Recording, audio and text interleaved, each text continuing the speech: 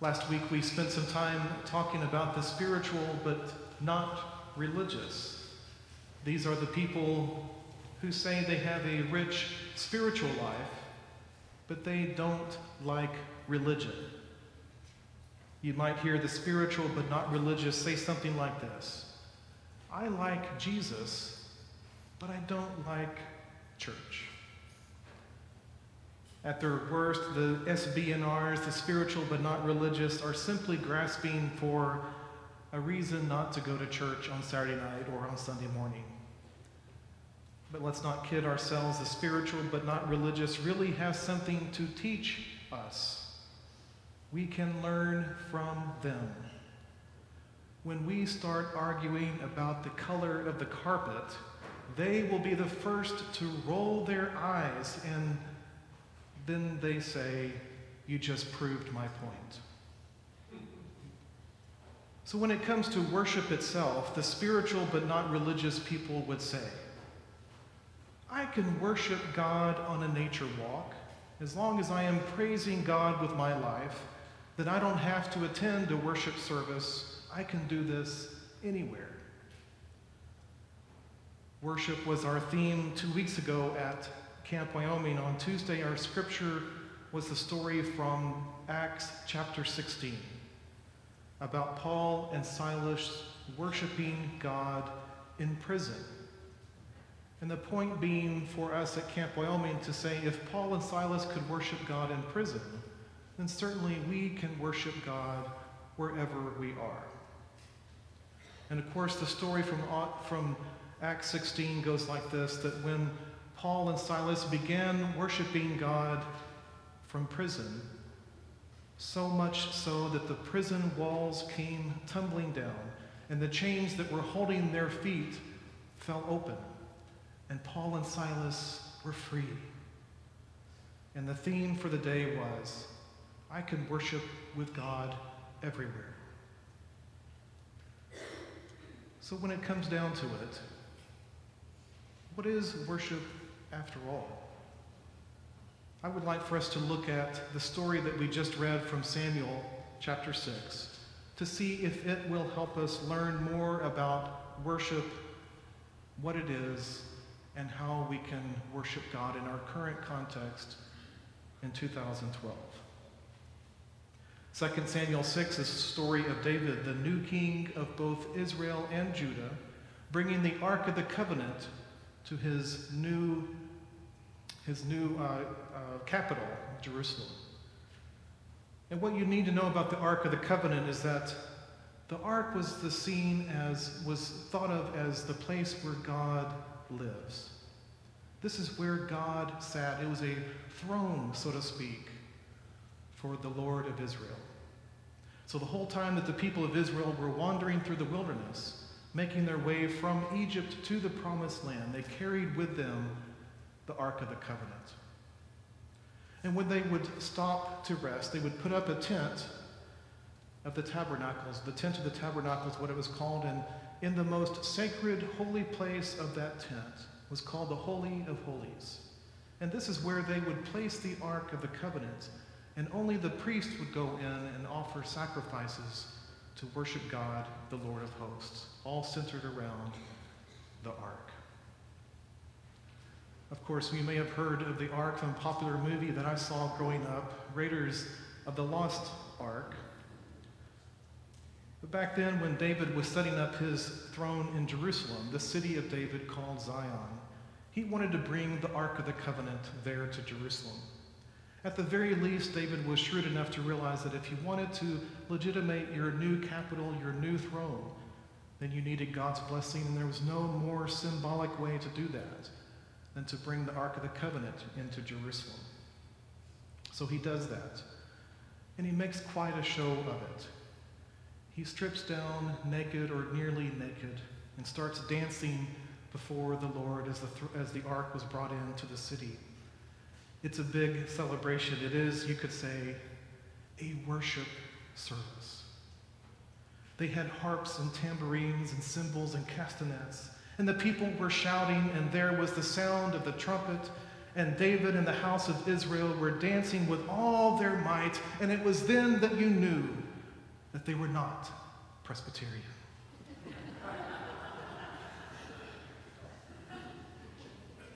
And if you look closely at the reading, I think there are at least 4 things that you can learn about what worship is. First of all, worship is always centered on God. In the story, the celebration was not about David, even though he was the leader. The worship was centered on the Ark of the Covenant, which literally and figuratively represented where God was. So if worship is always centered on God, then a helpful model for worship is that we are the artists, we are the celebrants, we are the singers and the dancers and the prayers and the hand clappers, and God is the audience. What is your model for worship?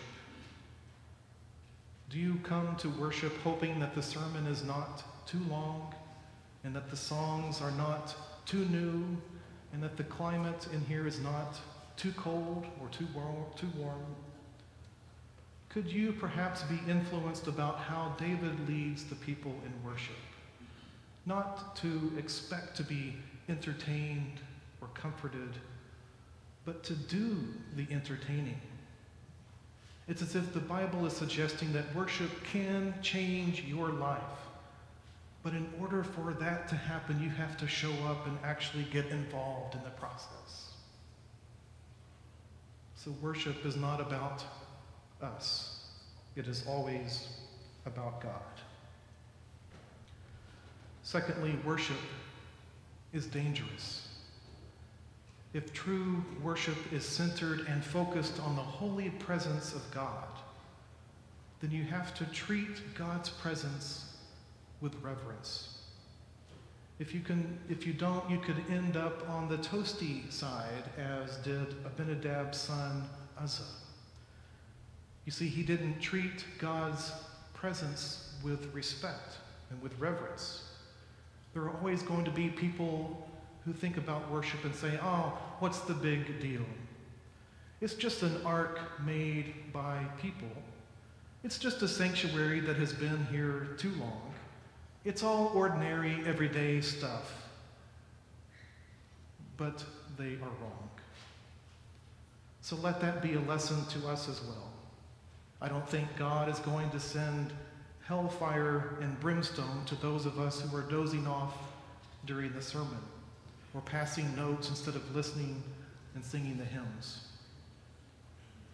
But I wonder what happens to us in our lives if we continually treat what is sacred as just blasé.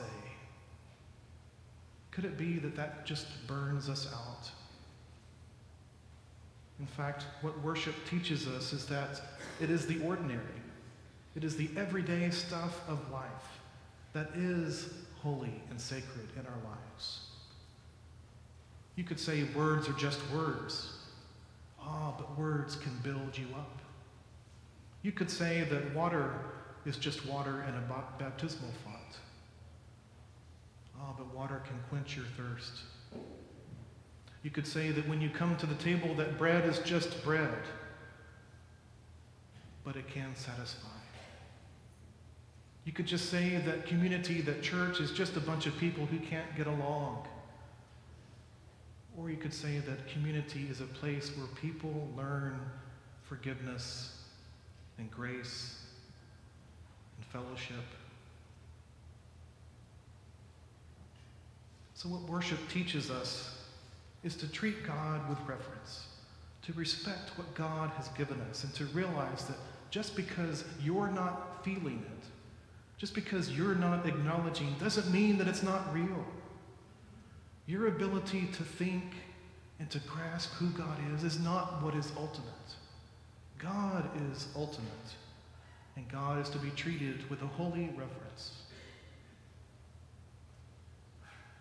So not only is worship centered on God and teaches us to revere God, But thirdly, worship is not always popular.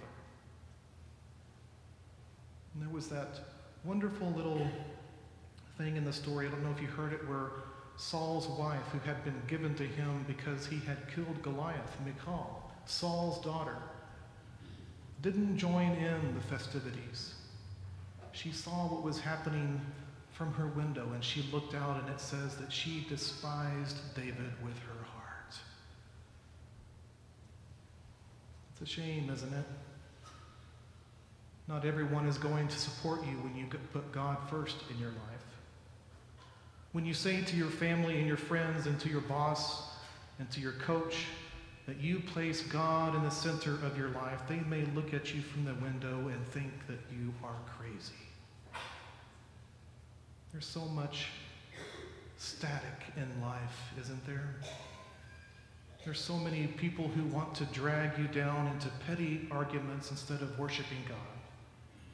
Some people will want to manipulate you with anger or shame or resentment so that you forget to put God first in your life. Some people will say in the way that they treat you, don't dance with your life. Don't you praise God by dancing and singing and praying? Why waste your time with stuff like that? But King David had it right. He knew that problems would come during his kingship. He knew that things wouldn't always work out the way that he wanted. He knew that he himself was going to encounter miserable failures in his marriage and in his children. But right then and there, he showed that nothing was more important than bringing the ark into Jerusalem, so that everyone knew that God was first in his life. So worshiping doesn't always lead us to being perfect. But what worship does is it changes our perspective. So not only is worship centered on God, and God is to be revered and respected, and not only does worship make other people uncomfortable, when you get real, they may not like it. But lastly, worship feeds your soul. It says that King David offered sacrifices and he blessed the people. So there is a payoff to worshiping God in spirit and in truth. And the payoff is that we walk away nourished. King David, you might suggest, prefigured Jesus when Jesus fed the 5,000. For David blessed the people and gave everyone there a cake of bread and a portion of meat and a cake of raisins. And David didn't say, well, this is for some and not for others. He didn't say to judge the people and say, well, you deserve the cake of raisins, but you do not. He didn't say, well, I better ration this out because there may not be enough. Well, David just gave and gave and gave. And that's the beauty of what we do here in worship. Where else in the world do you gather together with people and sit next to them and be treated as an equal? You see, here in worship, the young sit next to the elderly, and the rich sit right next to the poor and stand behind them in line for the bread at communion. And people of all colors and all backgrounds hear the same message, that we, each and every one of us, no matter where we came from, no matter what we look like, no matter what we have done in our lives, no matter what the status of our titles and our bank accounts, no matter any of that, we hear the same message, that you are a beloved child of God. And God loves you, God created you, and God will sustain you through your life. So worship is an integral part of community foundation. What we do here in life matters.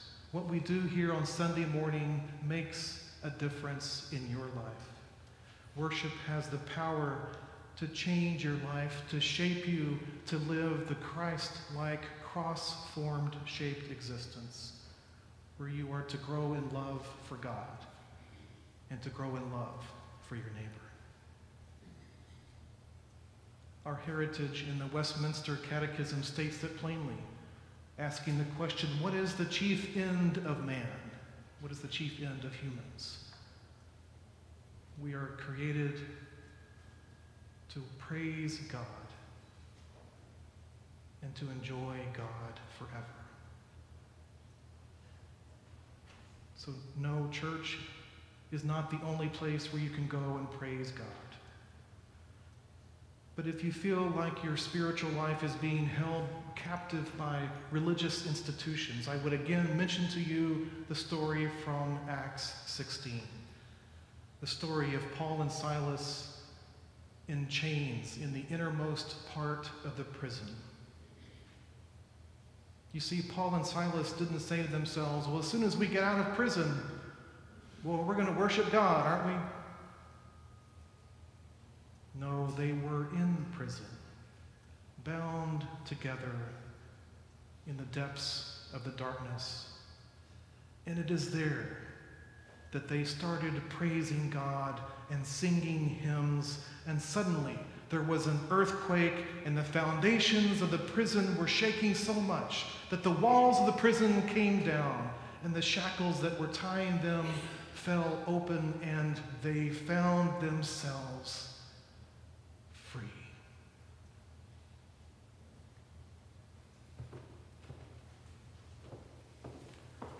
So we're going to try some camp songs.